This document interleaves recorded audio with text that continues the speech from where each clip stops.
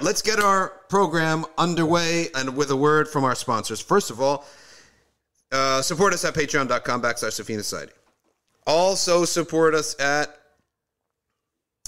Mecca Books, and this book, which we're going to be reading from today, you can get it at Mecca Books with the coupon code Safina.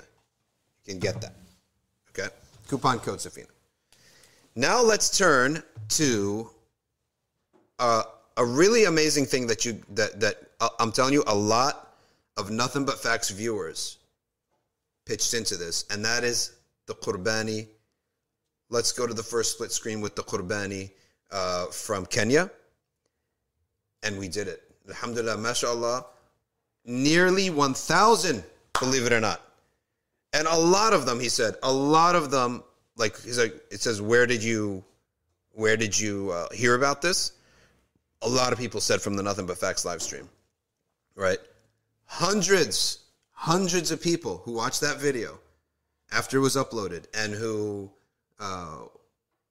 watched it live sent in a donation from the Nothing But Facts live stream to the Qurbani in Kenya. So I just want to inform you that a total over 900 people total, and I'm sure from Nothing But Facts, a lot from Nothing But Facts, but the total number was 900 plus people got a full lamb to eat, all right, or a goat. So that was really good. So that's the first Qurbani news. Second Qurbani news. Let's put up my Eid Mubarak picture. All right. So Eid Mubarak to all of you guys. And here is my picture. All right. Slaughtering. I wasn't going to put up the whole video because some people were like, I'm personally worried about the killer vegans. Shut our YouTube down. Because the killer vegans are some nasty, nasty people. You do not want to mess. They're mentally ill. Many of them. I'm not saying all vegans. I'm saying the killer vegans. You know, the ones that will go after you and shut you down and PETA and everything. All right. You got the audio for the video? I mean, there's not much audio. There's no moaning from the lamb. This was such a beautiful sheep. It was an easy kill. The sheep enjoyed it too. We bonded first. I'm telling you, I got emotional with my sheep, right? I held my sheep. I hugged my sheep. He's going to be me someday. Like in terms of he's going to be in our bodies, right? So I loved my sheep. All right, go. Here is the audio on? Here's the other. Here's the window.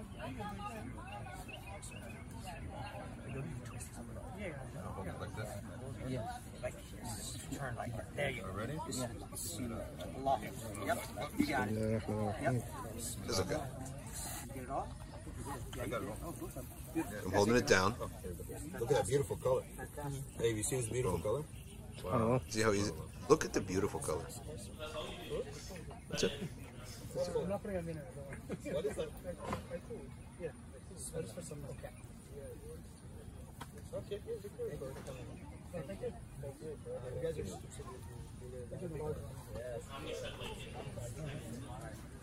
Seconds.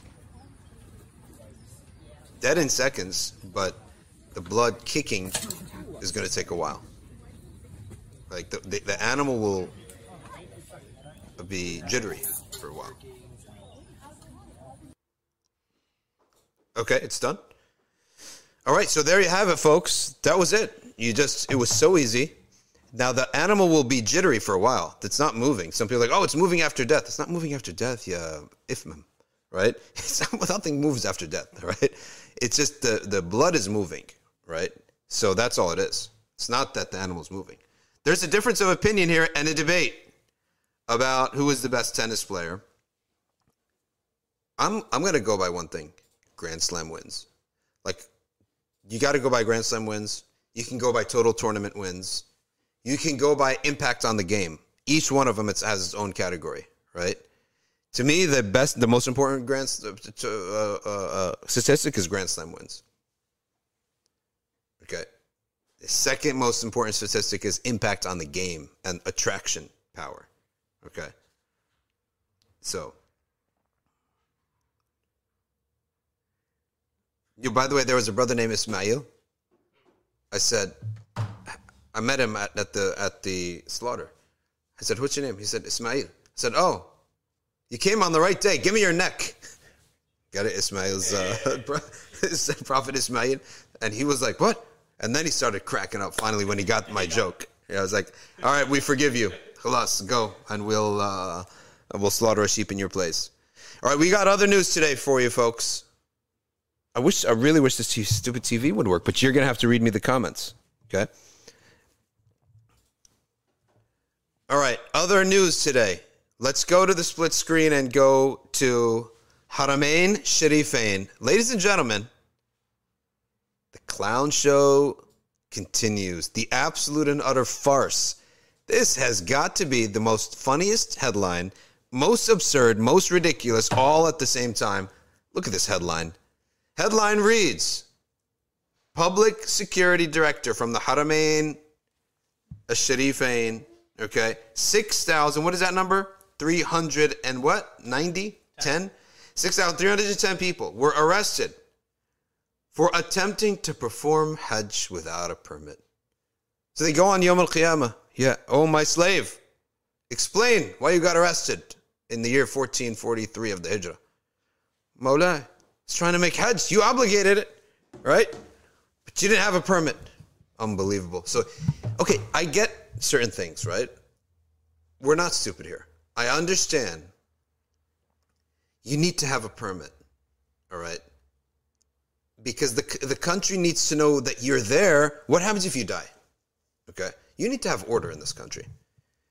But the idea of announcing that you have arrested them, I mean, give them a ticket. Say, okay, listen, guess what? You're not leaving. You're not leaving the country until you pay. It costs money to keep you safe. You walked on our roads, right? You didn't just do Hajj. You also walked on our roads, didn't you? I get all this. Wallahi, I get it. But the idea and the concept of putting out a post that says, we've arrested you. Feel like proud. Why are you posting this? Do you understand anything about PR? What is wrong with you? So, not that. 6,000. Do you have time for this? Like, what did you round them up in vans? So, first of all, my way of doing it, let's say we all sit down and say, look, okay, this Hajj is for the Ummah. Fine. But the country, that Hajj is in our country. You use our airplanes or our airports. You use our roads. Okay? If you die, who's mopping it up? Us. If you get sick, whose hospital are you going to? All that's an expense. I get that. So flag these people's passports or flag them in some way that they owe this amount of money. Right? And then just like let them finish their Hajj. No. In the middle of Hajj, boom. So they might not actually validate. The Hajj might not even be valid because you might have to have missed a lot of it. All right, Habib, read us, get the mic closer to you and read us some of your, some of these crazy comments. All right, so from Nabil Uzair, he says, and you got the guts to publish this with your Dajjalic eye symbol. Shame. What is the logic for Saudi to use eye symbols when we know that this is from the Dajjal? Next comment.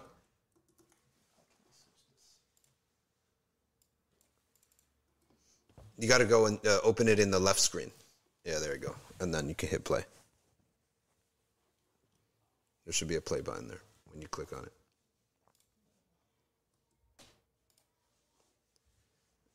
All right.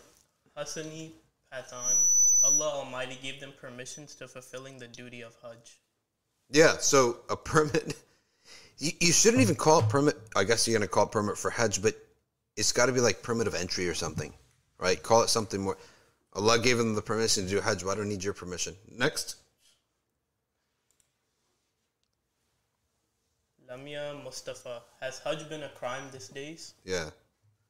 Because even the phrase, we've arrested them for doing Hajj without a permit. Where is your PR to put this on Facebook? Mukh. Zero. Wallah al-azim, the mukh is zero. Next. Gaiya Hamdan Malik, permit from who? Allah permitted everyone. Yeah, I mean, it's fard. So your next one. Shamsuddin Kowaki. You need a permission to get into the masjid to perform salah / hajj. Astaghfirullah. Our Prophet, peace be upon him, be very angry with this human rules made. Yeah, I mean, it makes no sense. Next one. That's it. All right, let's go to our Shama'in now. That was just no common sense at all. The common sense, the PR of this whole Hajj, they need to do a lot to make it up. How are they going to make this up? The PR for this Hajj. I really don't know how they're going to. The whole thing has been such a disaster from start to finish. And there's no current update. No, there's no updates. There's just like ministries taking over. Yeah. And it's almost like, man, Ajib, look at these people laughing here, right? At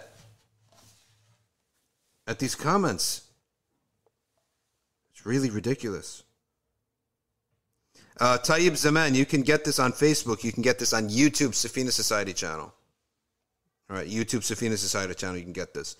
Now we're going to get going to discuss the Prophet sallallahu alaihi wasallam's shama'il, and then we're going to have open QA because we didn't have open QA in the past. Okay, so, or since Monday was Eid, we didn't have open QA. Let's now begin.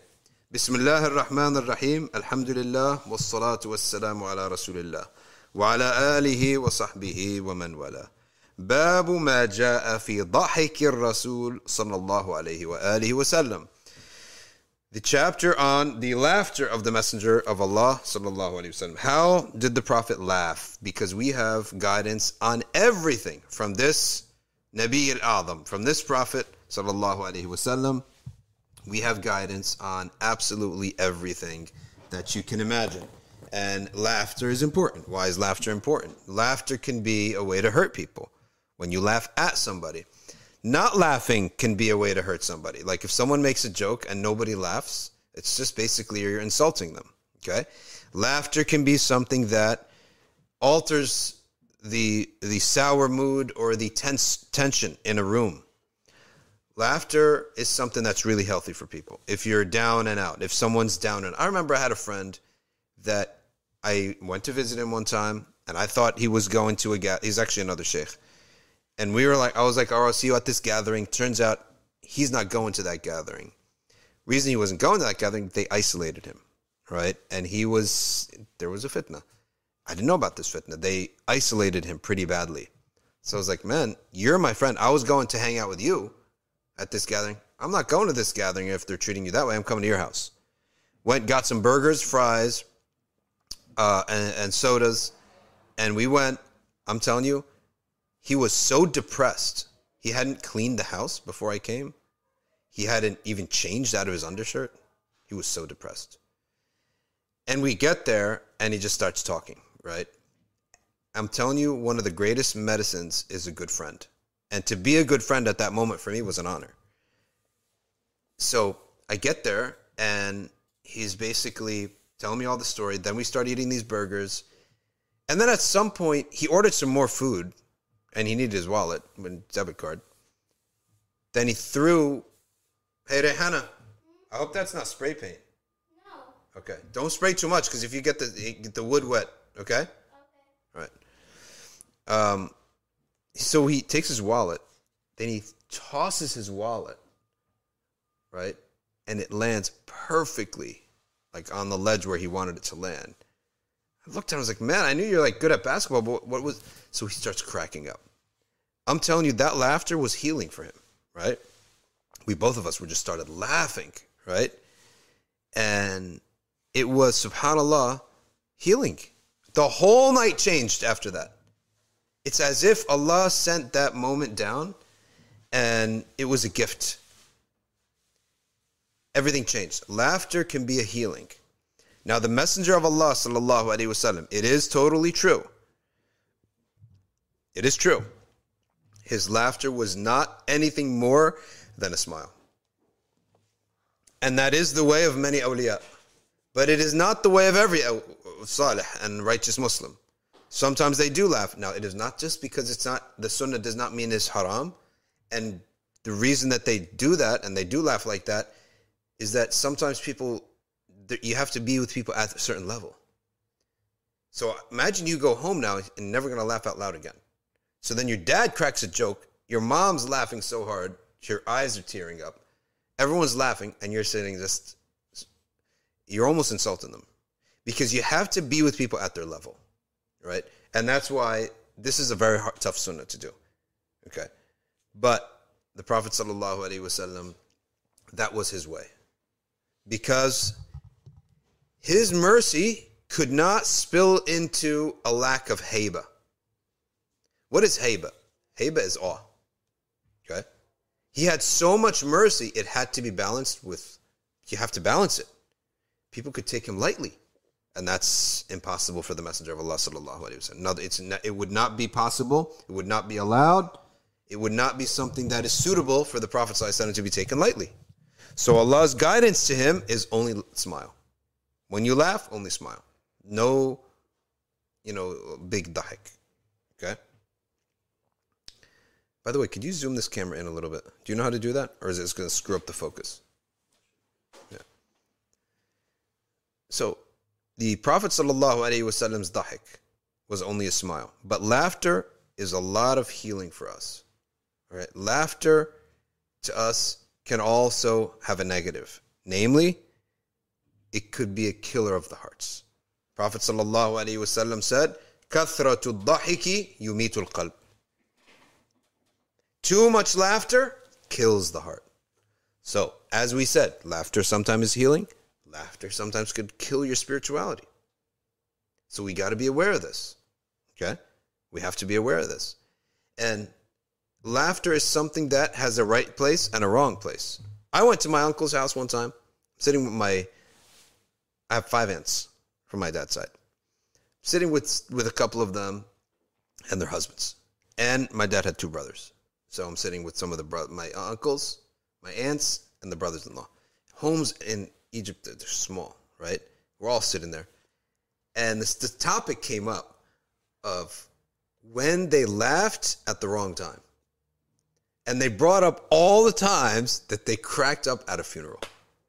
Now, the way they do it in Egypt, okay, is that they get a tent because the homes are too small. So you can't all come to visit somebody and show your what's the word? Your condolences. Express your condolences to them. Azat, it's called. You can't. They don't do it in the mosques. They don't do it in the mosques. They do it in a tent. They can't do it in the homes. So they do it in the tent. So they have a men's side, a women's side. They have some food, and they have a reciter of Quran, right? And the tent is literally put in the middle of the street. Okay, a side street or something. So they're telling about all the times that they're at one of these azat condolences, and where one of them cracks up. Oh my goodness! They're like at one funeral where one of the guys didn't really know the other guy very well. Like it happens. You go to a funeral, you don't know the guy that well, but someone knew him that you knew, right? It's like you have a friend of yours, a coworker whose brother dies. You barely know the coworker, but you have to show up, and you definitely don't know the brother. So, emotionally, you're nothing. You're not at any emotional sadness at all. And there could be 3-4 guys like that. That's the problem. And now the funeral's going on. They're waiting, or the azat, whatever it is, and then someone says a joke, and they all crack. I remember being at a funeral, subhanAllah, and there are 5-6 imams there. Don't make any noise. 5-6 imams there. It was a grave funeral. Like, we were like somber. But the digging machine at the graveyard was like delayed. There were 2 other funerals. So they're digging one, and that takes 20 minutes. Then you come dig another. We're waiting an hour. And you're waiting on the side. After you wait for like 30 minutes, 40, by an hour, you mentally sort of forget you're at a funeral. Plus, we were just at the salah, the janazah. We prayed janazah. There were speeches. There were recitations at the janazah. We prayed the janazah. That took about an hour and a half. We drove to the funeral, but it took another hour or half hour. By the time you get there, already 2 hours, 3 hours had gone by. Now, you wait another hour for the digger thingy to come in. And you forget that you're at a funeral. And then I looked around. I was like, we're making so much noise, talking, laughing, right? Because you forget you're at a funeral. So that's why we say laughter, it has a place, and it has a place where you should never laugh, right? There's a lot to study on laughter. No one should ever imagine. The idea, if you imagine that, oh, this is such a weird subject, the laughter. Muslims are taught how to laugh. Yeah, we're taught how and when is the appropriate time to laugh and the inappropriate time to laugh. And it's a very, very important subject, right? So you have to understand how to utilize laughter. And sometimes in a tense debate, anything gets tense, you can kill it with laughter. Okay? You can pop the balloon of tension with laughter. So now let's study what the Prophet ﷺ spoke to us, or how he laughed himself. Okay? This is from the Sahabi Jabir ibn Samura radiyallahu anhu. قال كان في ساق رسول الله صلى الله عليه وآله وصحبه وسلم حموشة وكان لا يضحك إلا تبسما فكنت إذا نظرت إليه قلت أكحل العينين وليس بأكحل. Okay? This hadith says the calf of the Prophet sallallahu alaihi wasallam was more on the thin side. You ever see some people that have a thick calf, right? And in Egypt, there was an old poem. They used to say that the ideal body type of a woman in Egypt was, I remember being taught this in Georgetown, and there was a poetry class, right? Flat stomach and thick ankles. Like they wanted the calf to be thicker, the ankles to be thick. That's just something they used to like. So, but calves and ankles are described as either being wide, fleshy, or thin. So the Prophet ﷺ's calf was more on the thin side. It was like formed, right? You see like an athlete, a runner. You'll never see a runner with thick ankles, right? So a runner, most athletes, not all athletes, most athletes, they have thin ankles. Like the calf is defined. He's saying the Prophet's calf was defined, right? He had a defined calf. Okay? And then he said that his laughter was a smile. And when everyone else would be laughing, he would just have a big smile. That's it. No, he never made noise, never keeled over, never cried from or teared from laughter. He said, Jabir ibn Samura radiallahu ta'ala anhu, whenever I visited Rasulullah sallallahu alayhi wasallam, I thought that he had kuhl on his eyes, but he didn't. So his eyes, the bottom of his eyes were naturally dark. That looked like it had kuhl on his eyes. And his eyelashes were naturally big. More description of Sayyid al-Kawnayn sallallahu alayhi wasallam. This is shifa for us, by the way. When we study the shama'il of the Prophet sallallahu alayhi wasallam, it's nothing less than shifa for our hearts. It's a cure.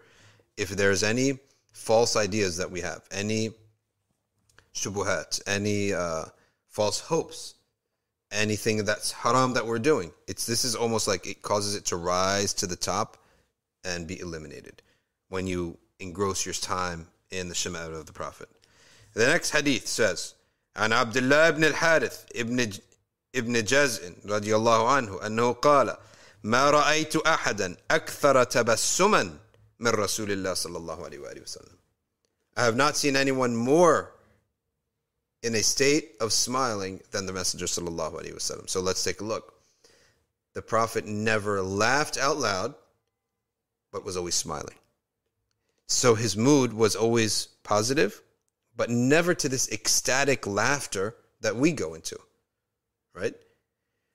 It's almost as if you go this high, you must at some point go really low.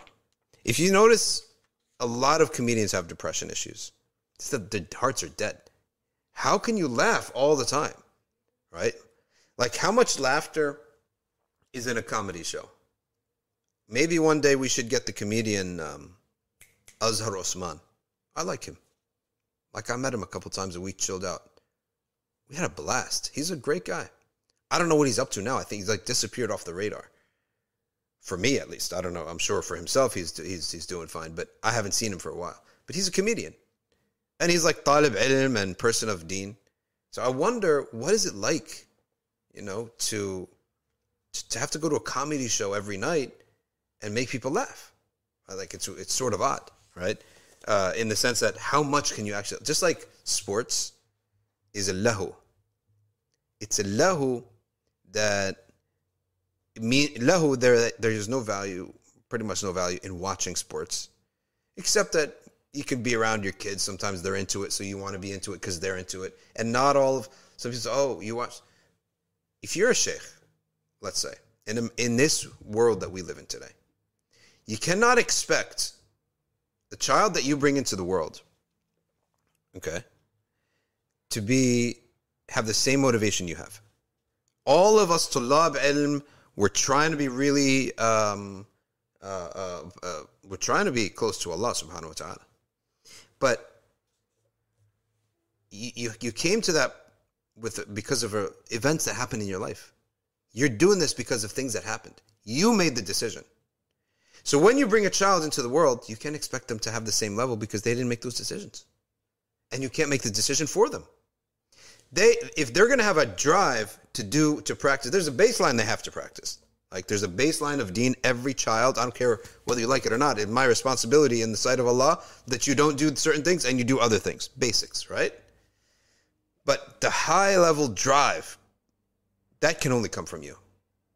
You can't force it. So you got to let them live a natural halal life and let those events happen by themselves and pray that one of your kids has the drive to go into the deen. So that means sometimes you're going to, if they're into sports, you're going to be into it with them because you want to sit with them, right? You can't be like, oh, I don't do those things. No, I'm too pious to watch the NBA finals. I'll sit in the corner and remember Allah, and you watch the NBA finals by yourselves. That doesn't work, right? You can't run a family like this. It's not good for teenage. So a teenager that wants to sit down and watch a game with his dad, this is a thing, a normal thing in our times, okay? In the past, that would have been like, they would never do that. But the whole society would never have done that. No noble person would have done that. But today's a different era that we live in. It's just a regular thing he wants to do with his dad. So you do those things. So, lahu, if it's in excess, I always wonder, how do these sportscasters go to a game every 3-4 times a week? Like, doesn't it get old? Like, don't you feel like I need to be more useful to society than to talk about balls and games, right? And players. I always wonder, man, your heart must be like totally dead because I can only stand it for like intervals. After that, I feel like I'm wasting time, right?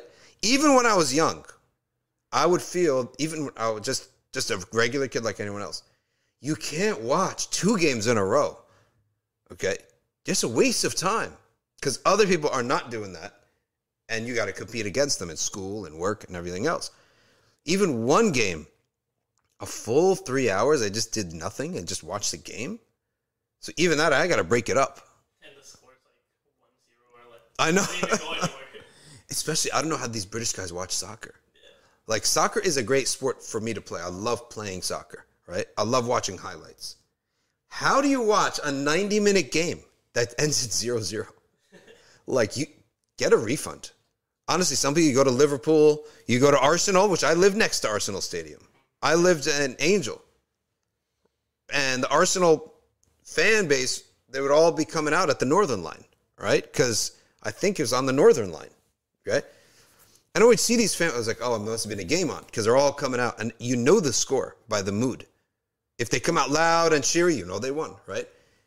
But I'm thinking to myself, if that game ends 0-0, you get your money back, right? That the payment of the ticket should be conditional on the score, right?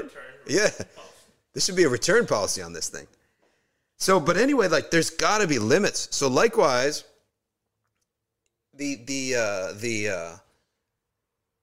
laughter, comedy it's good in a small interval, okay? Small interval at the right time, at the right amount. Then it's a normal thing, okay? So here the Prophet ﷺ was always smiling, but never laughing out loud, okay? Even in his contemplation, as soon as he saw somebody, he would always smile to them. So this is the sunnah of the Messenger sallallahu alaihi wasallam. Okay. Next, ما كان عن عبد الله بن الحارث. Of course, Al-Harith is the uncle of the Prophet. This is Abdullah, son of Harith, son of Abdul Muttalib. ما كان ضحك رسول الله صلى الله عليه وآله وسلم إلا تبسما. His laughter was not anything other than smiling. عن أبي ذر رضي الله عنه قال قال رسول الله صلى الله عليه وآله وسلم إني لأعلم أول رجل يدخل الجنة. I know the first man who will enter paradise. وآخر رجل يخرج من النار. And the last person who comes out of Jahannam and makes it into paradise.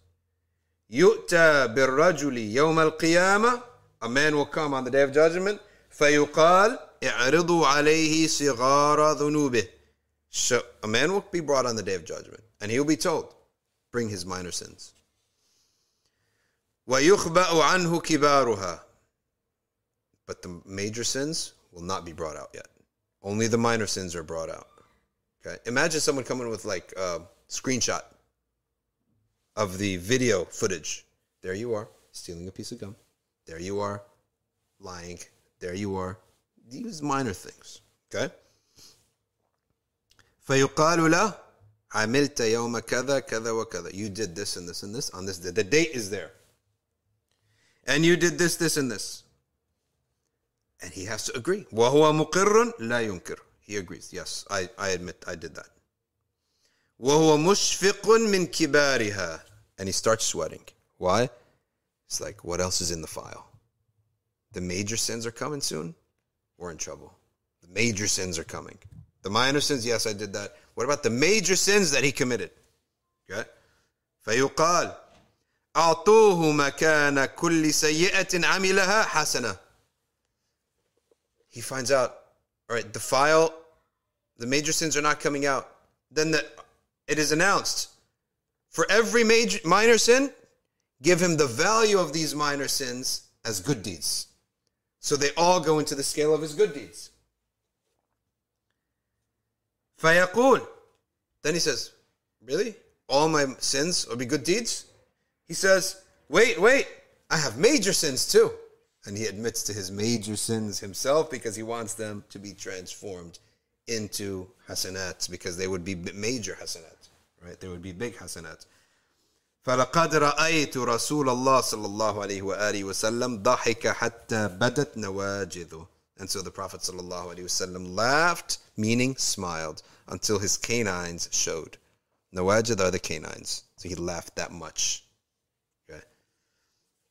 From that incident.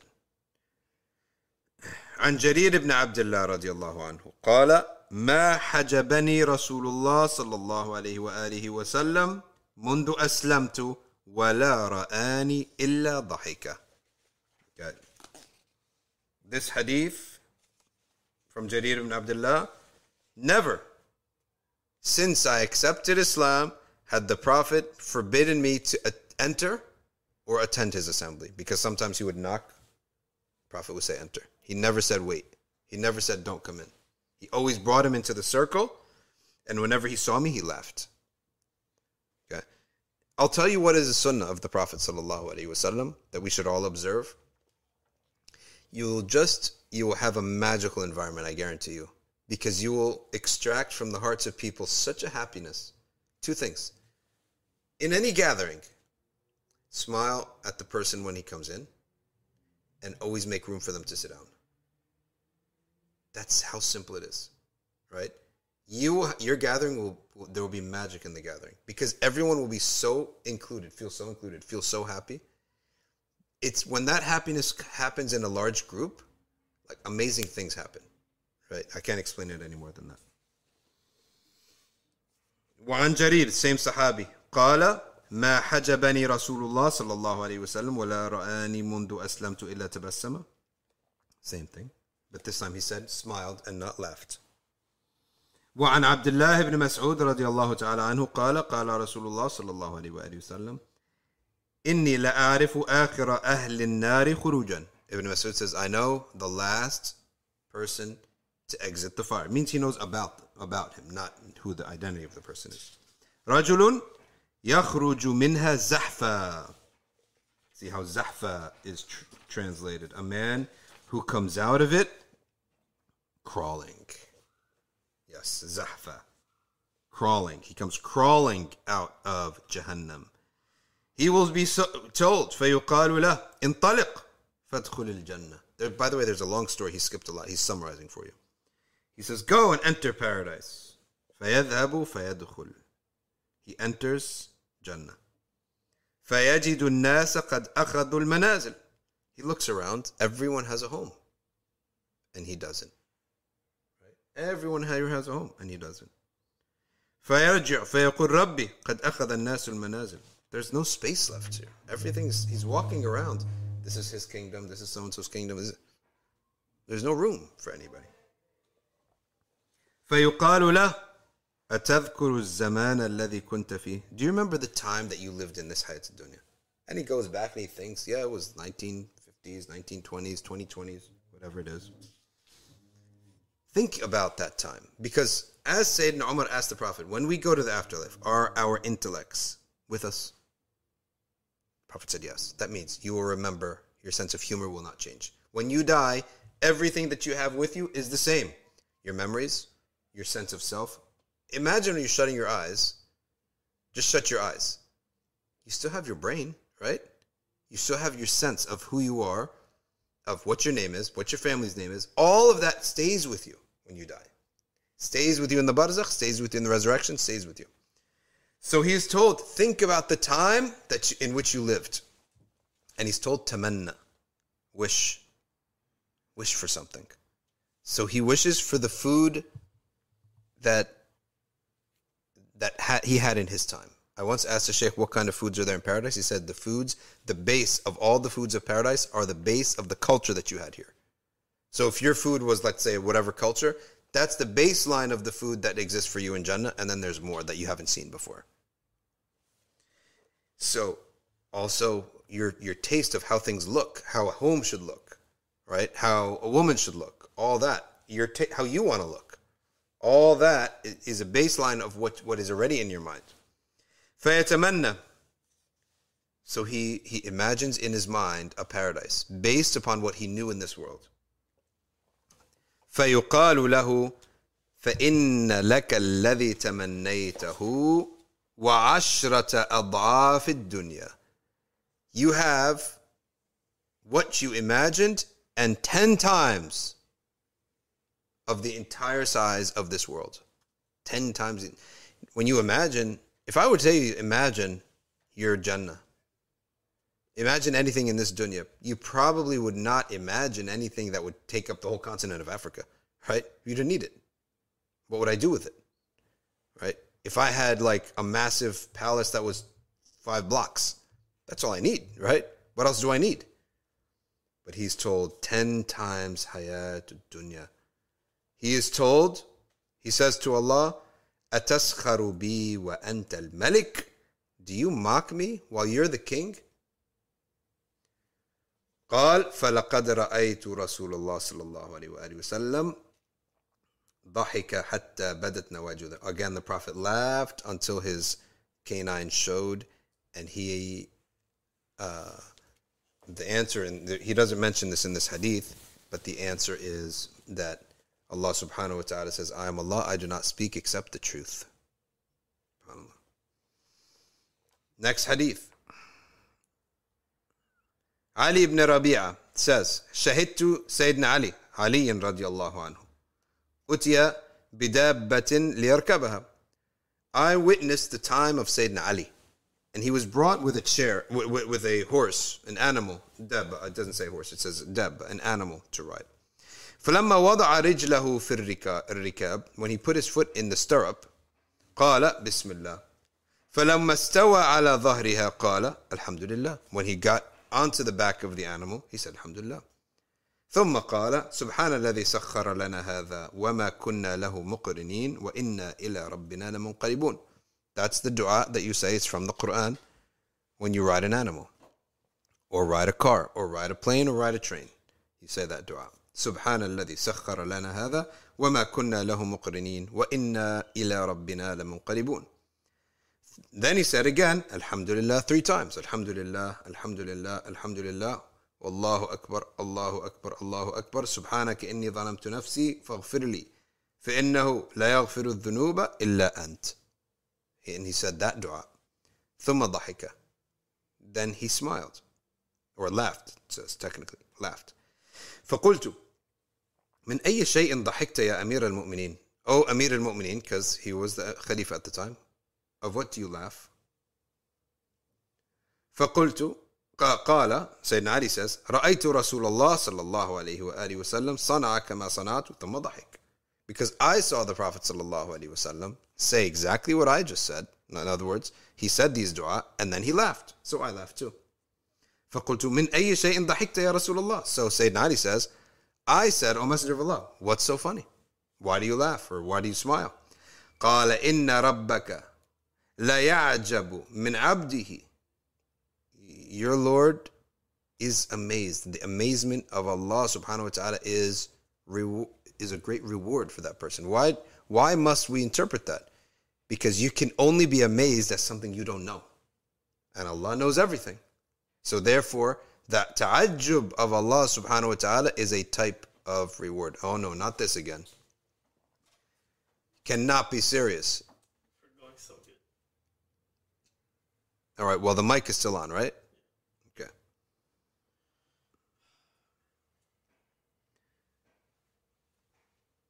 قال إن ربك لا يعجب من عبده إذا قال رب اغفر لي ذنوبي. He says, my Lord, forgive me. يعلم أنه لا يغفر الذنوب أحد غيري. While knowing that there is none to forgive sins besides me. Why don't we might as well charge the other one while we're at it? Just saying it's over. Like cooling. You want to put the fan on it? Cooling? Next hadith. عن عامر بن سعد قال قال سعد لقد رأيت النبي صلى الله عليه وآله وسلم ضحك يوم الخندق حتى بدت نواجذه. On the day of Khandaq, the Prophet صلى الله عليه وسلم became smiled until his teeth were showing. قلت كيف كان ضحكه? I said, how did he laugh? What was his laughter like?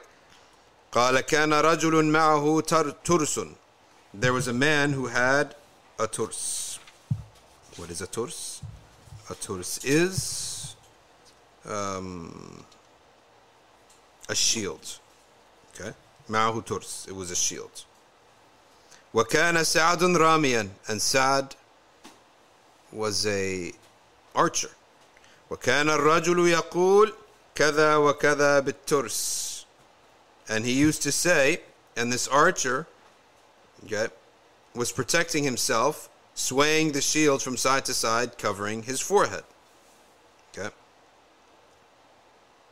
فنزع له سعد بسهم فلما رفع رأسه رماه فلم يخطئ هذه منه يعني جبهته وانقلب الرجل وشال برجله فضحك النبي صلى الله عليه وآله وسلم حتى بدت نواجذه.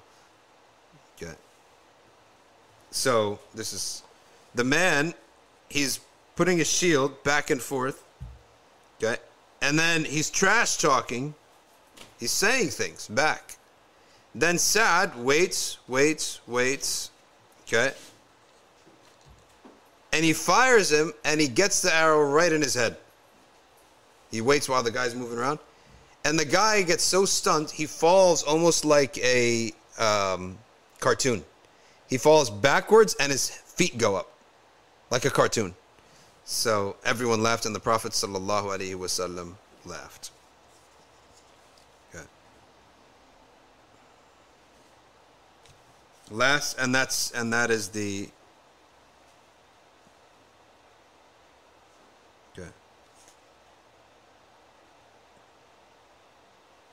end of this chapter on the laughter of Sayyid al-Kawnayn, Sayyidina Muhammad sallallahu alayhi wa alihi wa sallam. And let's now go to the live questions for the day. Okay? Are we allowed to have a tattooed Muslim welcome here? And everyone is welcome except those who mock the deen. I'll block them right away if they make fun of the deen. That's it. But if he's someone who has some sins, someone who maybe he had tattoos before becoming Muslim. We don't know these things. Okay. And the answer is yes. You're welcome. And it's not our business, and a person should never reveal their wrong actions. Okay. You should never reveal your wrong actions to anybody. All right, you're going to be on the Instagram, but make sure if you swipe too hard, you'll swipe the whole app. So swipe very slowly. Okay. Now, a brother is asking, would you get mad if you get mad if you became a Salafi? I must not be talking to me. Must not be talking to me. Must be talking to somebody else. All right, let's go to our questions.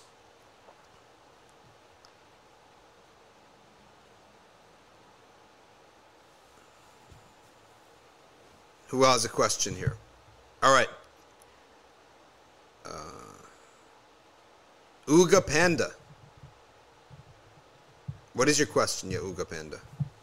With these ajib names. All right, here's a question from Anza Jama'. What's the power of Surah Al-Ikhlas 100 times a day or more? The Surah Al-Ikhlas. Rehan, if you want to ask the questions, can you turn her mic on, please?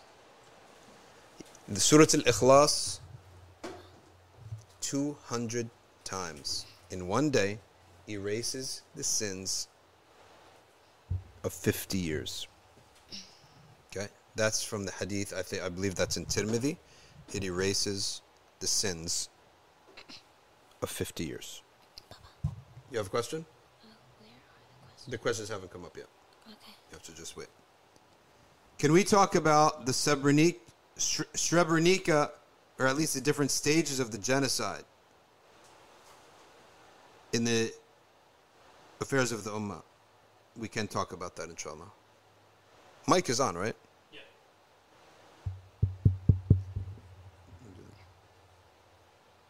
Would you get mad at yourself if you became a Salafi?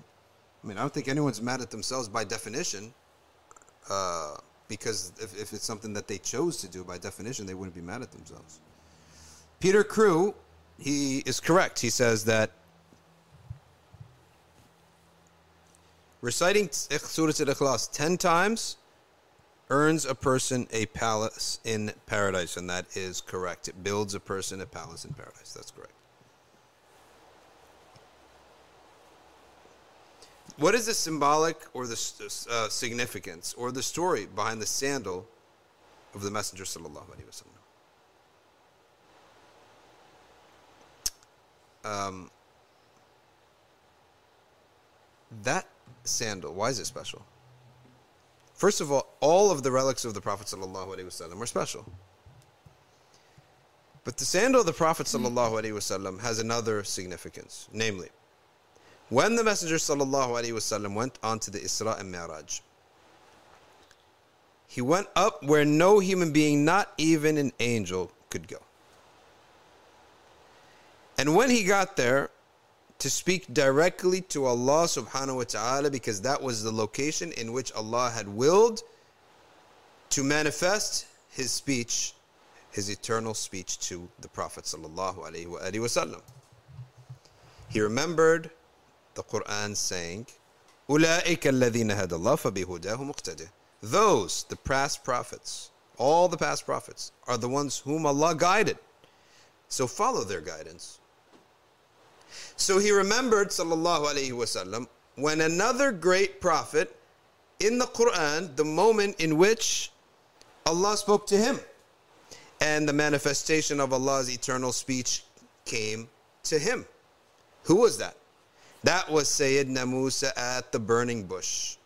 And what did Allah say? فَخْلَعْنَ عَلَيْكَ. Remove your sandals. So the Prophet ﷺ, taking an example from Sayyidina Musa, he said, I'll take my sandals off before Allah tells me to.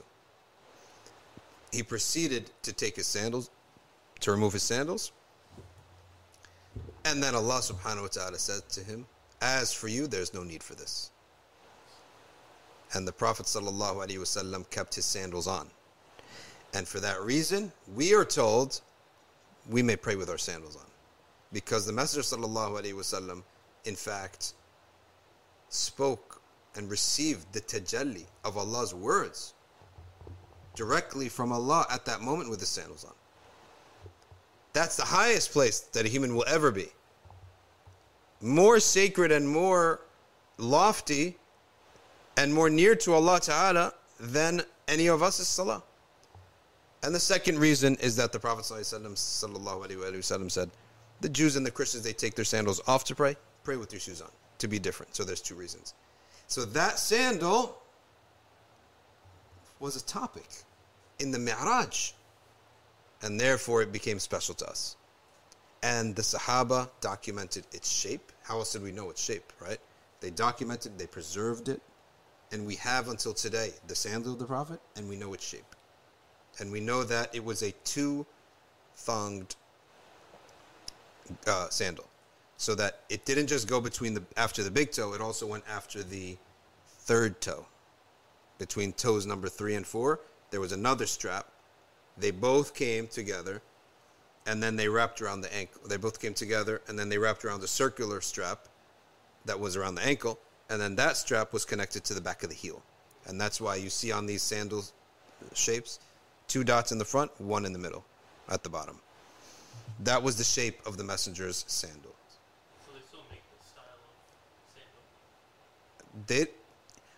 You have to get it custom made to make that style of sandal, but they just have the pattern everywhere, right? And when people put the sandal on their kufi, well, you already believe the actual sandal was above the heaven, was above this earth. So it was above us, right? In that respect. So that's the meaning of that. Any questions from Instagram? All right, read it into the mic. I'm not hearing anything out of this for some reason, which is weird. Maybe it's not on. All right, speak. Okay. Is she on? Okay, good. Go. I own an animation studio. I draw and make children cartoons for a living. Is what I earn haram or not? Keep in mind, I'm trying to compete with Disney to create family-friendly material. Children's toys and cartoons is halal trade. It's halal to do that. You're allowed to buy and sell dolls. The whole process is halal. I think she also said draw animation. Animation is halal because it's flat, right? Makruh maximum. Maximum is makruh in the Maliki madhab. In other madhabs, it may be totally haram. But in the Maliki madhab, what is haram is the full body that can survive and it has a shadow. That means it's 3-dimensional. If it's only one of these 2 qualities, such as it's 3-dimensional but it's not a full body that can survive, like a bust, which is just the head and the chest and the shoulders, then it's makruh. Or it's a full body but it's not 3-dimensional, then it's makruh. But as we said, even for children it's halal. Like a doll is a statue. It's 3-dimensional and it's a full body. For children it's halal. Next question. Saddam, my son asks if it's okay to draw living things. We just answered that. Yeah. Only as for children it's halal. And otherwise, if you want to draw living things, you follow these 2 parameters. If it's the full body and it's 3-dimensional, it's haram. If it's one of those 2 qualities, it's makruh. If it's 0 of those 2 qualities, it's halal. Mahams talks about a Tunisian female finalist which wished all Muslims Eid Mubarak and said, I hope Arabs are inspired by me to play tennis. It's very nice. The sentiment is very nice that she's wishing the Muslims Eid Mubarak. But playing sport for money is something that is not halal for us. And then I don't know what she's wearing and running around and maybe grunting too in front of other men. That may be something that is not appropriate, and definitely the clothing, Allahu A'lam, if that would be covering everything that is required in our religion. So we do have a law. It's okay, it's nice that someone has a nice sentiment and maybe people don't know better. That's one thing. I think most people know what a Muslim should wear and what they should cover. So I generally don't like to put a damper when someone is being nice, right? But just for the clarification of the fiqh of it, because fiqh, I love fiqh. The reason you love fiqh is because that's what Allah loves. Allah loves for us to behave in certain ways. That's what's going to attract. Like if you want this phone to work, what is the purpose of the phone? Is the purpose of the phone to charge it and not put it in water and not put it in the sun? No, that's not the purpose of the phone. That's just what makes the phone work. The purpose of the phone is to connect. So the law is like the rules of the phone. Charge it, don't put it in the sun, update it, empty the empty photos and empty data that's being on it, right? Don't put it in water. These are the rules of how to have a phone, but that's not the purpose of the phone. The purpose of the phone is to connect and do great things with it. You could do great things. You could take pictures of things that, subhanAllah, no design, hashtag no design, right? You know this hashtag of that brother, Paul Williams? There's a lot of amazing things you could do with this device. You can earn Jannah just by using how you use your device. It's a tool like any other tool.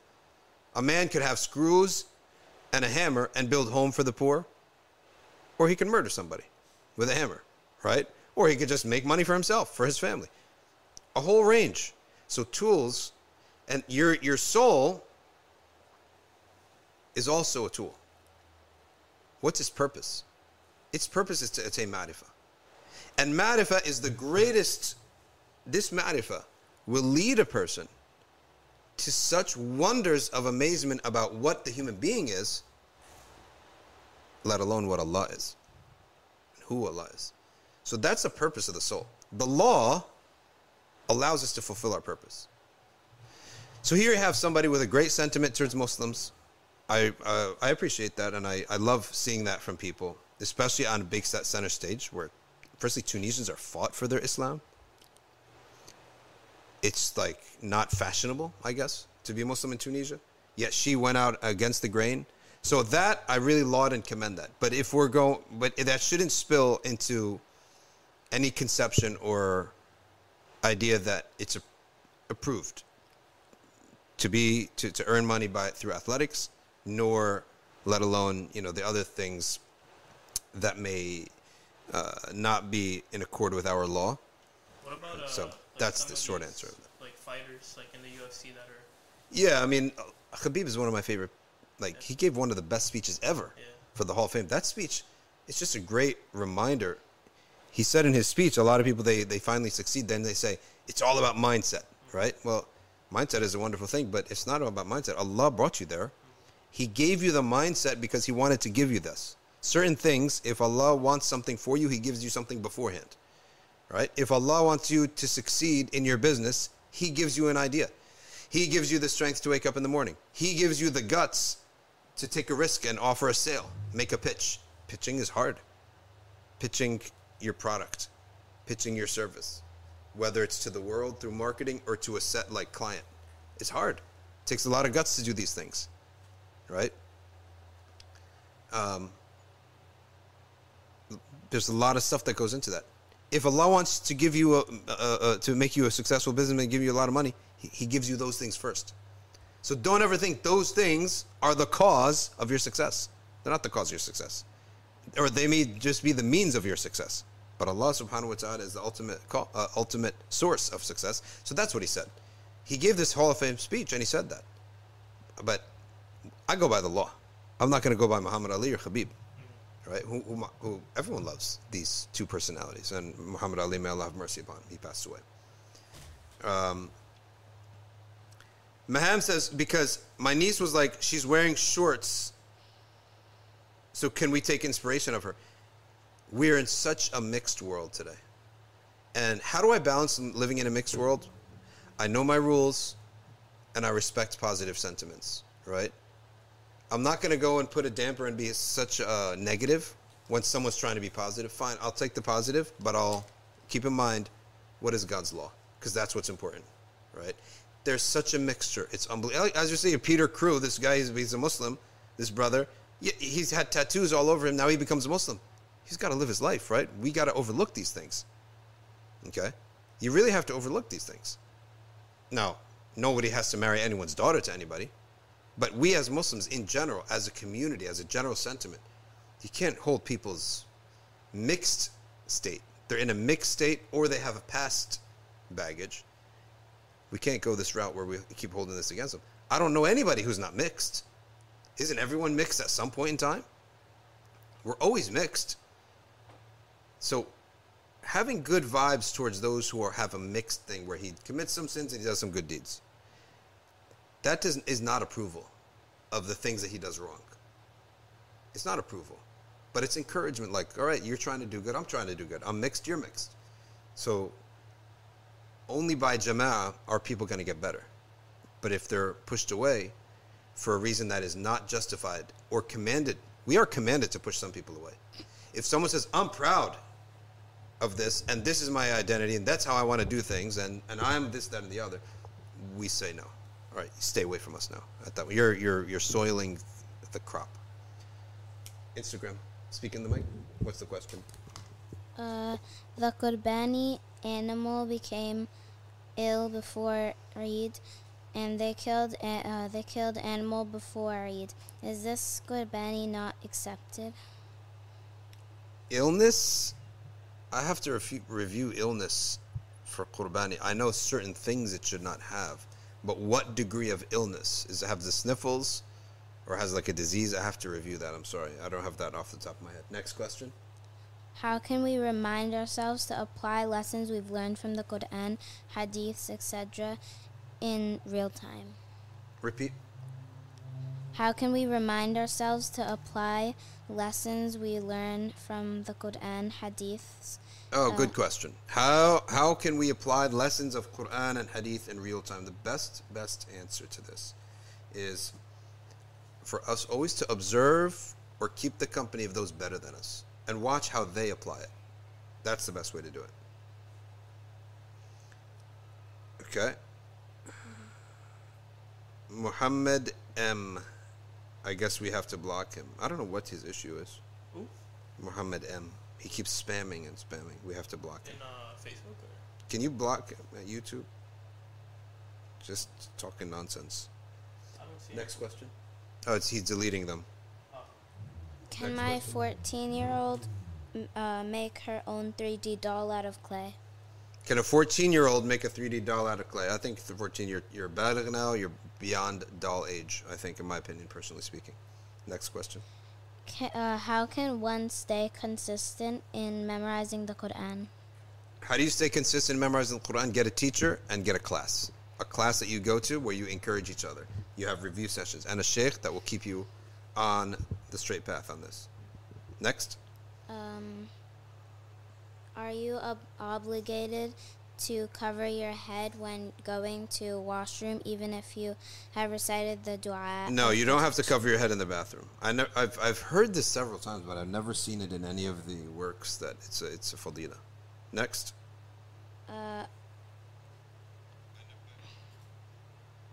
A good number of the companions were enemies of the Prophet Muhammad alayhi salam. A good number. Okay, I just want to make sure her audio was working. Yes, what about the enemies before Islam? That's all he said. Yeah, they were enemies of the Prophet before Islam. So maybe that's what the brother was commenting, that we said that people have a past, and the worst of past is that you were enemy of the Prophet. So if the Prophet forgave that, we should... Now, remember, forgivable does not mean you got to be his best friend. There are more factors. But you got to let him in the jama'ah. Okay? They got to be let in the jama'ah, and no one's got to mention their past mistakes. MP says, can you explain about person who will stand before Allah and his minor sins will be forgiven and turned into hasanah, and the person will be mentioned to Allah? What about their major sins? Yes, because he wants the major sins to be turned into hasanah too. Right? So that's why I said, bring out my major sins so they can be converted into good deeds too. Whoa, Muhammad M, please, seriously. What are you doing? Can't see him. Chat here. Someone reported him and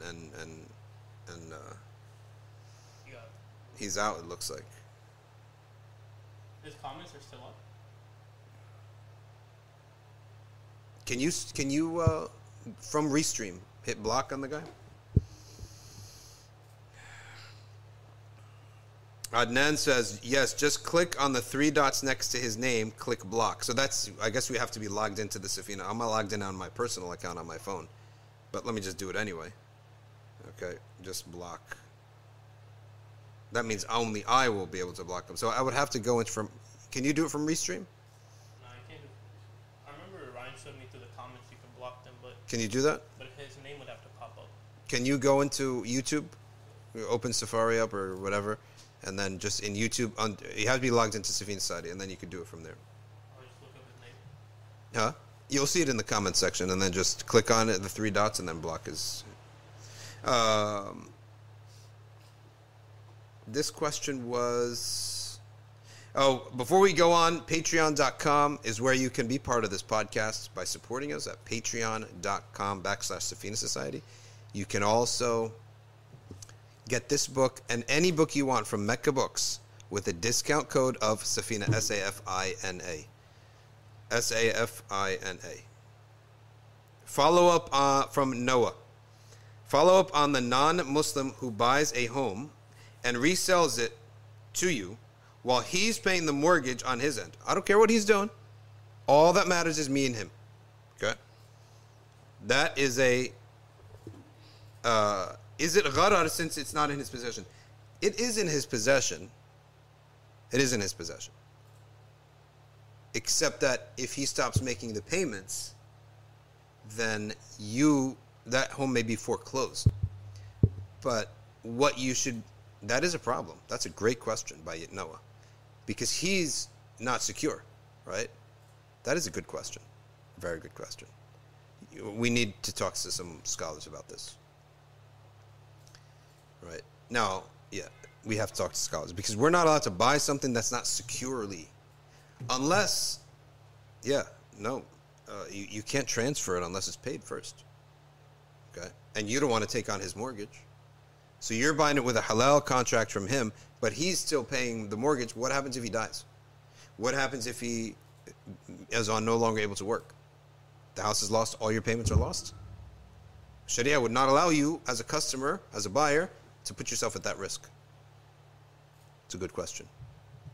Great question by Noah. Peter Crew says he's a new convert. Congratulations. Send us an email at info@safinasociety.org and you can join our convert WhatsApp list where you get a whole bunch of news. Did you do it? Good. The Wimbledon female finalist was the first Arab, she was Tunisian, to ever make it to the final. She said, I hope I inspire Africa Arabs to play more tennis. Fine, play tennis, but the issue is in front of whom? To what end? Another reason why the Prophet ﷺ, he forbade games for money is so that this sport industry wouldn't become such a thing where do you want to spend your whole life playing a sport? That's how you spent your life? Here's another turn. Let's say in your Jahili days, you were ignorant, so you did that. Now you're making millions of dollars, and you want to use that for the ummah. Fine. And I can understand that people will not go from 0 to 60. We all should, technically, but we're human beings. So they're going to go from 0. They don't know anything. He may not even learn that it's haram. It may take time for them to realize, like, okay, I got to cover my aura. So from that respect, we should have rahmah and not pass a judgment on the intent and the amount of knowledge this person has and the strength of their iman. We don't know that yet. So leave that portion out. We can judge an action, in theory. That's what we can judge. But don't pass a judgment and saying that they all know better, they're just greedy. Don't pass it. You don't know that. You don't know their iman may just be barely, right? That this is a humongous thing that they've done, right? And that asking them to fulfill all of the law right away would be just it would be impossible. Just like if you came to me and you said, I want you, boy, go act on every single sunnah. I'll tell you, it might not be possible overnight. I'm out of my weakness. So that's the way that we should, I think, balance things out. All right. Next question. Read. Did the Prophet sallallahu alaihi wasallam see all with his eyes, but weigh about Bukhari 4,855? Did the Prophet see behind him? I guess the question is, yes. Out of a miracle, it was a miracle that the Prophet could see behind him. Yes. Okay. Next. My parents are hardcore Wahhabis, whereas I have a sheikh as well. My parents don't let me meet him. What is the Islamic ruling on this? Just want a way out to meet my sheikh. Parent is one way. Your religious views are another way.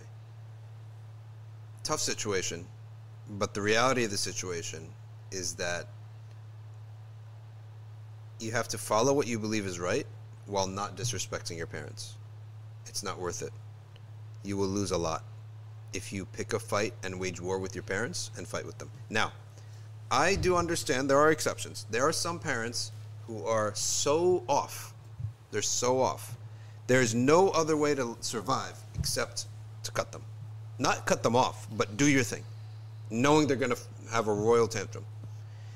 And who has that? There was a group of women in our community a long time ago. Girls, young girls. They all went the route of deen, whereas their parents were the other way. I know the case of one woman, this sister. She just said, I just got to do it. That's it. I'm just going to do it. And she just did it. She didn't fight with her tongue, right? She just did it. They had a royal flip out. She didn't pick the fight. She didn't answer them back. Just have to do this. That's it. And she survived, right? So everyone's got their own way. Some people will negotiate it, but you got to just sort of try not to break their heart, but at the same time, if they're going to be heartbroken by what Allah obligated, you're not accountable for that. Okay? You're not accountable for that. Just got to keep that in mind.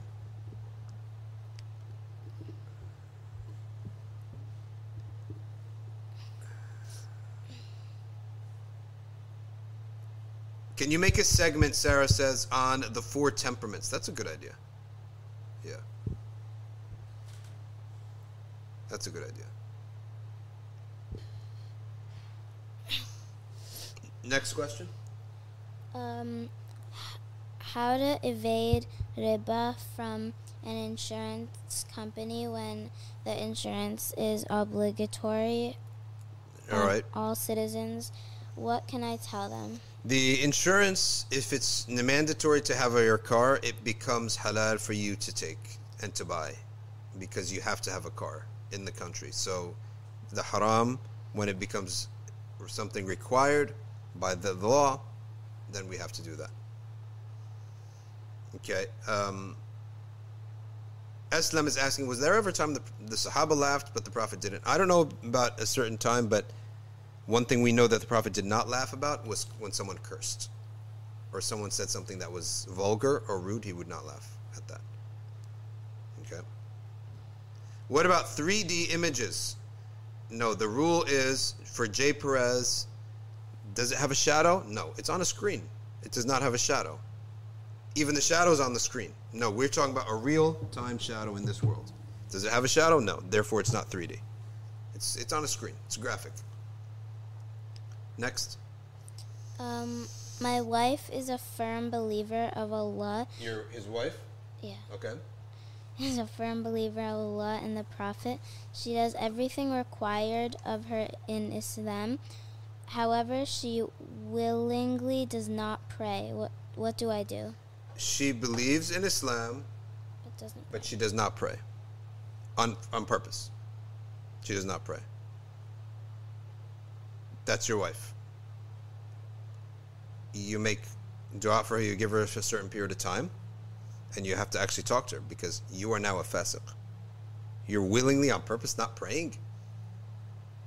Well, there's a lot of people who do that. Just because there's a lot of people who do that doesn't mean you be more lenient with it. Okay?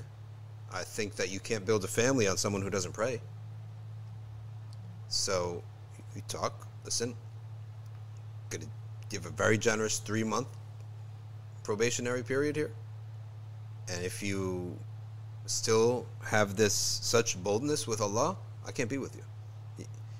If someone insulted your parents, says that your parents walks in the room, says Assalamu alaikum, I'm not saying wa alaikum salam. I got my feet up on the couch. on the table, sitting on the couch. I'm not getting up to say salam to your parents. What's worse, that or not praying? Not praying is far worse, right? Not praying is far worse.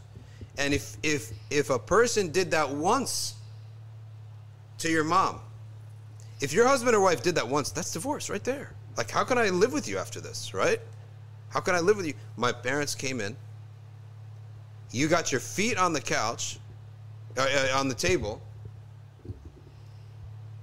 and you don't answer them, look at them, reply to them, let alone get up to them and let alone greeting them.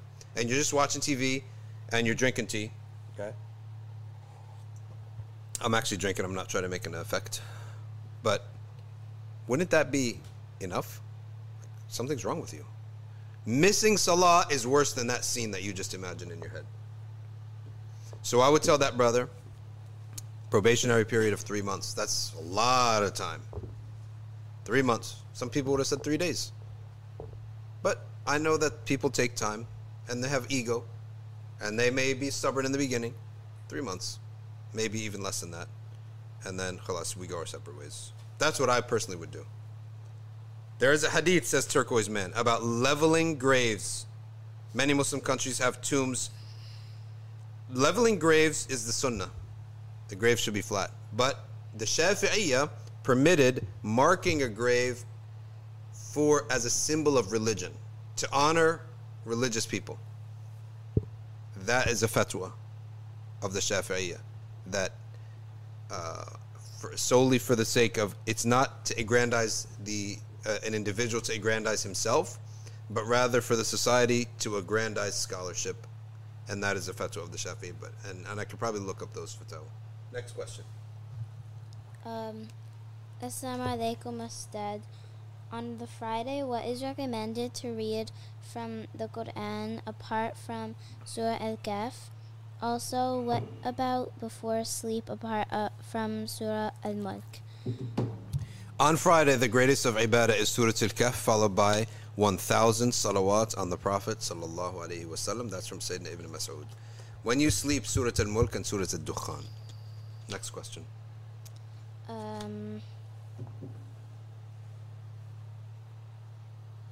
What about 14-year-old who doesn't pray? A 14-year-old who doesn't pray, their parents have to tell them to pray, and they have to get them used. What if the kid doesn't want to go to school? What does the parent do? Get them used to it. What if the kid doesn't want to eat vegetables ever again? Right? What do? What if the kid is outside playing and doesn't want to come inside? Right? Oh, you shoot baskets until 7 p.m., then you come inside. What if the kid doesn't want to do his homework ever again? So salah is more important than all these things. Do sins show up on our body, says Anza? It could, as a darkness in the face. Yes, it could, as darkness in the face. I heard one of the effects of zina is you age faster. Allahu alam. But we do know there is a darkness to the face of the Ahl zina and all sins. Why is it not halal to earn money from sport? The Prophet ﷺ made a statement on it. So he just made a statement. He said the only games that can have a prize are war games established by the Khalifa. So to encourage the soldiers, being a soldier is boring, right? To encourage the soldiers, to help them pass the time, to encourage them to get good at the things that they do in war. Shooting, horseback riding, swimming, wrestling, whatever you do in war. Today we'll be firing guns. That can have a prize to it. Only things that have a function in this world, like the function of going to war, right? Anything that is used in war can be made a game, but it can only be done by the Amir or the ruler of that state, okay, for the soldiers. That's the Maliki opinion on that. Next question. Did the Prophet ﷺ see Allah with his eyes on the night of Miraj? No, we say what Sayyidah Aisha says. That is not what happened. Sayyidah Aisha has her own fatwa on this. Not fatwa, she has the answer. And his vision of Allah Ta'ala was with his heart, not with his eyes. Okay. That's what Malik follows, that's what Sayyidah Aisha says. Alright, Muzammil Khan, what do I do with thoughts that creep in my mind while making dua for something that you don't deserve it? You can't handle it. It's from Iblis 100%, and we don't deserve it. But Allah's generous. So let's go with the truth.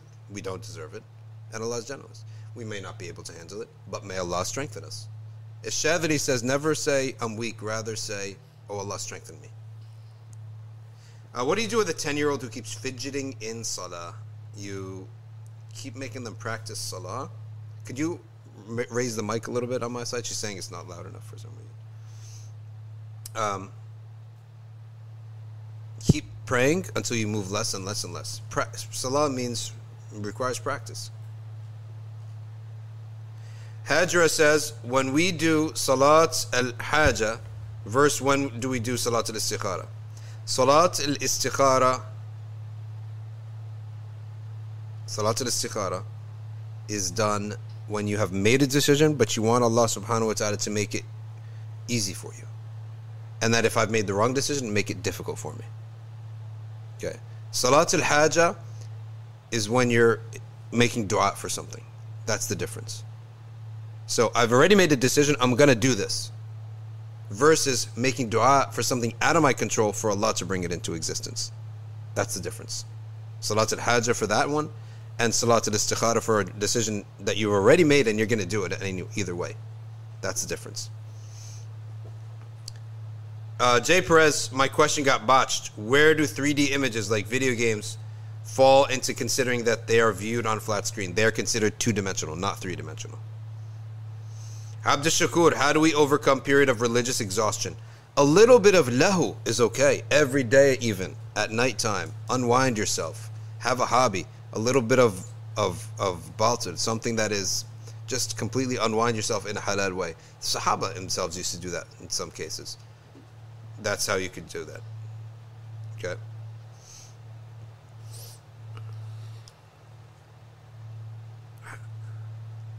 Let's go down because I missed a lot of questions here. There were a lot of questions. Let's take one from you. If your Qurbani animal becomes ill just before Eid, so you have to slaughter it. We answered that, right? No, that was a different one. Keep going then. Is the Qurbani accepted? I can't remember what degree of illness is accepted and what degree of illness is not. I have to look that up. Isra says, I thought that istikhara is before making a decision. No, it's maybe before starting, but I've made the decision. I'm doing X. Then I ask Allah, I have decided, help me know that it's the right decision by making it easier. And if I've made the wrong decision, make it harder. Then you go about doing your action. If you find all of a sudden all these obstacles, and now it's like impossible to do, then you may take that as I've made the wrong decision, and Allah answered my istikhara. He showed me that I made the wrong decision. If it makes it easier, then Allah answered your prayer again also, and He make it easier. So if like you were traveling somewhere and you're set to go a certain date to travel, yeah, you would make it istikhara and then exactly whatever happens. Yeah. So I'm pondering this job in, let's say I'm gonna get a job in Australia. Should I take it? Right? You can pray istikhara before you say yes. You can't do that. You can do dua al-hajjah before you say yes. And then if you see like, okay, he advised me say yes, he advised me say yes, my wife likes it, my kids like it, everyone's like, say yes.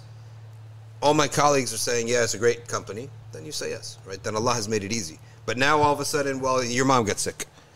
You got to take care of your mom. You can't go. So Allah has answered your istikhara by making it impossible, making it very hard. Then all of a sudden you realize that your wife doesn't want to go. Then everything's collapsing. Like dream is collapsing, right? Like what's that? Inception. So everything's collapsing. So then that's the answer to your istikhara. Right. All right. Considering getting a guard dog, it would need to be indoors. We're not allowed to have a dog indoors, but you can make a house for it, right? Maybe you can go in the garage. You can make a house in the garage for the dog. If you need a guard dog, you can do that. Yeah. And the Maliki method is the same? If you have a reason for the dog, you can have a dog, but you cannot have it as a pet, just for a pet. Security, other shepherding. Well, would it make sense to you, like say you live in a good neighborhood and you're like, I'm getting a dog to guard my house? He's making stuff up. Yeah. Right? You don't need. It has to be a legitimate reason. It has to be a legitimate reason. You guard dog and you live in a cul-de-sac with a bunch of $500,000 homes, right? All right.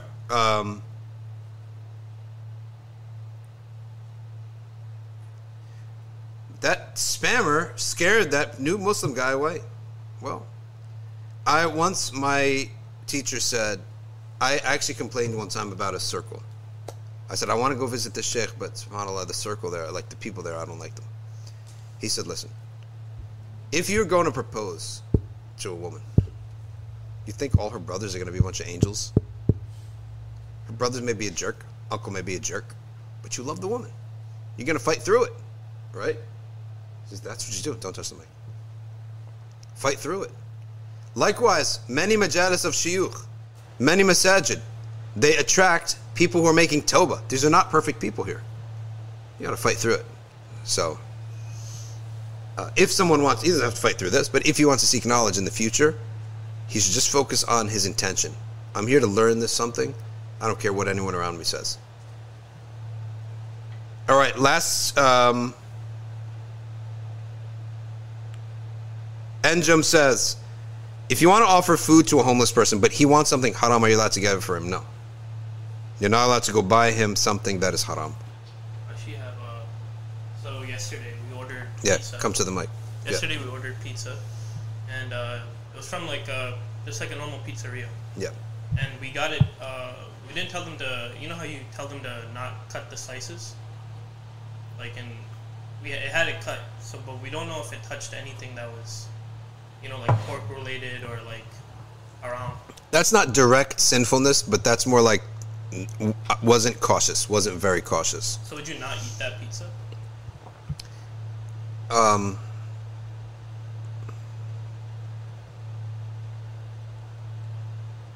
That's a good question on the ruling of. The thing is, when I get pizza, I never even. This came up because I usually just get it from a halal place anyway, right? So that's why I'm trying to think. I think when I've gotten pizza, I haven't even asked about that, because you could just wipe the sides of your pizza.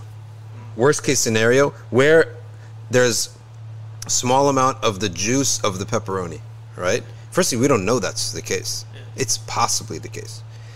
And then it's going to go. So if you scrape the side of your pizza slice, you're good to go, right? Yeah. You can just scrape the side of your slice, either with something like cut it off yourself. You should be good to go.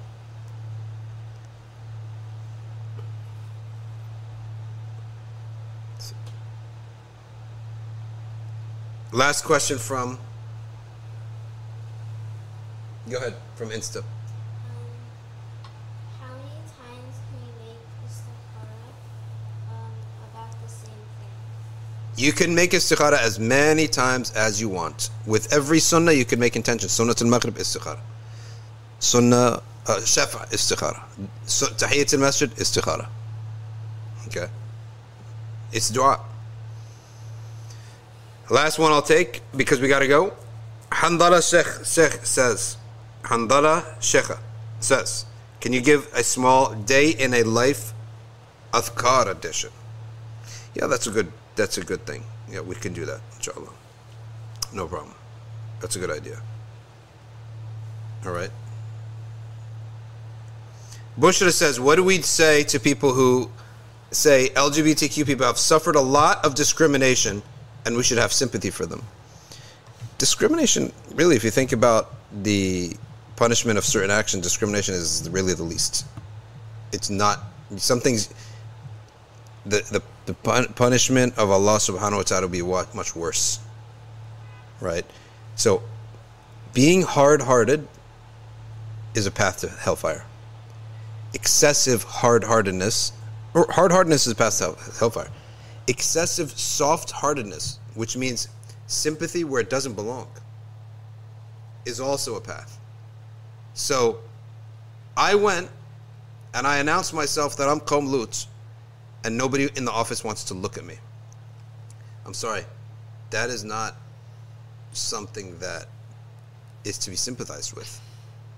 Right? You are not a victim here. Okay? A guy comes in and says, I'm never praying again. I don't pray anymore.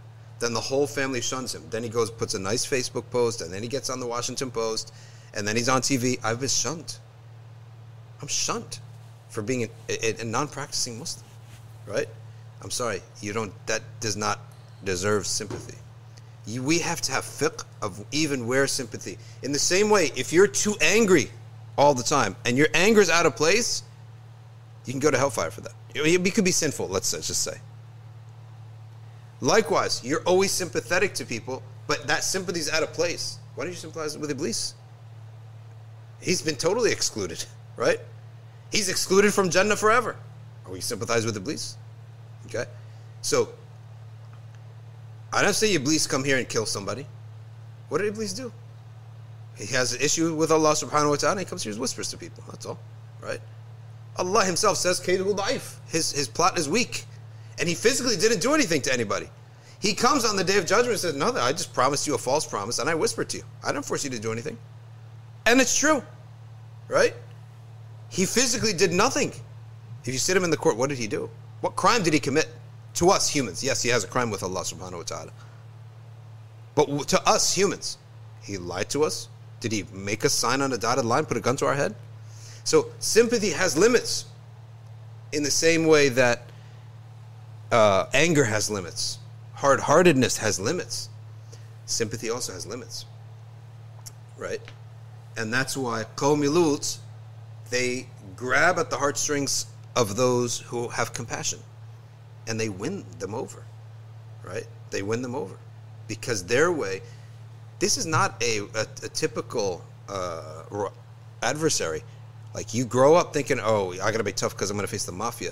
But the mafia are not going to come guilting you, right? They don't come making you feel guilty. They try to kill you, right? But they don't try to make you feel guilty. Now we have a new type of adversary, an enemy, I would say, that their whole game plan is to make you feel guilty. I don't feel guilty about anything. I did nothing to you, right? And by the way, right, these things, Allah himself has sharia on these things.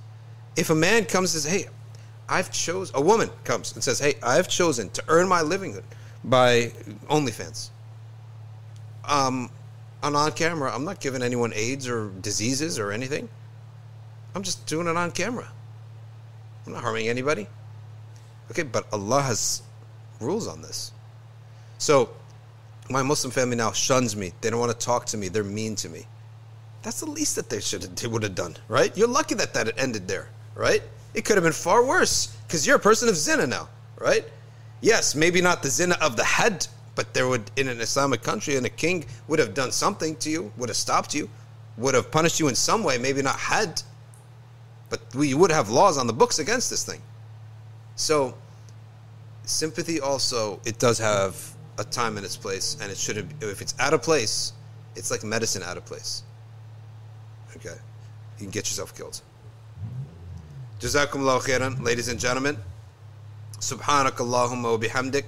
Nashhadu an la ilaha illa anta. Nastaghfiruk wa natubu ilayk. A'udhu billahi minash shaitanir rajim. Bismillahir rahmanir rahim. Wal asr. Innal insana lafi khusr. Illa alladhina amanu wa amilus salihat wa tawasaw bil haqq wa tawasaw bis sabr. Wassalamu alaikum wa rahmatullahi wa barakatuh.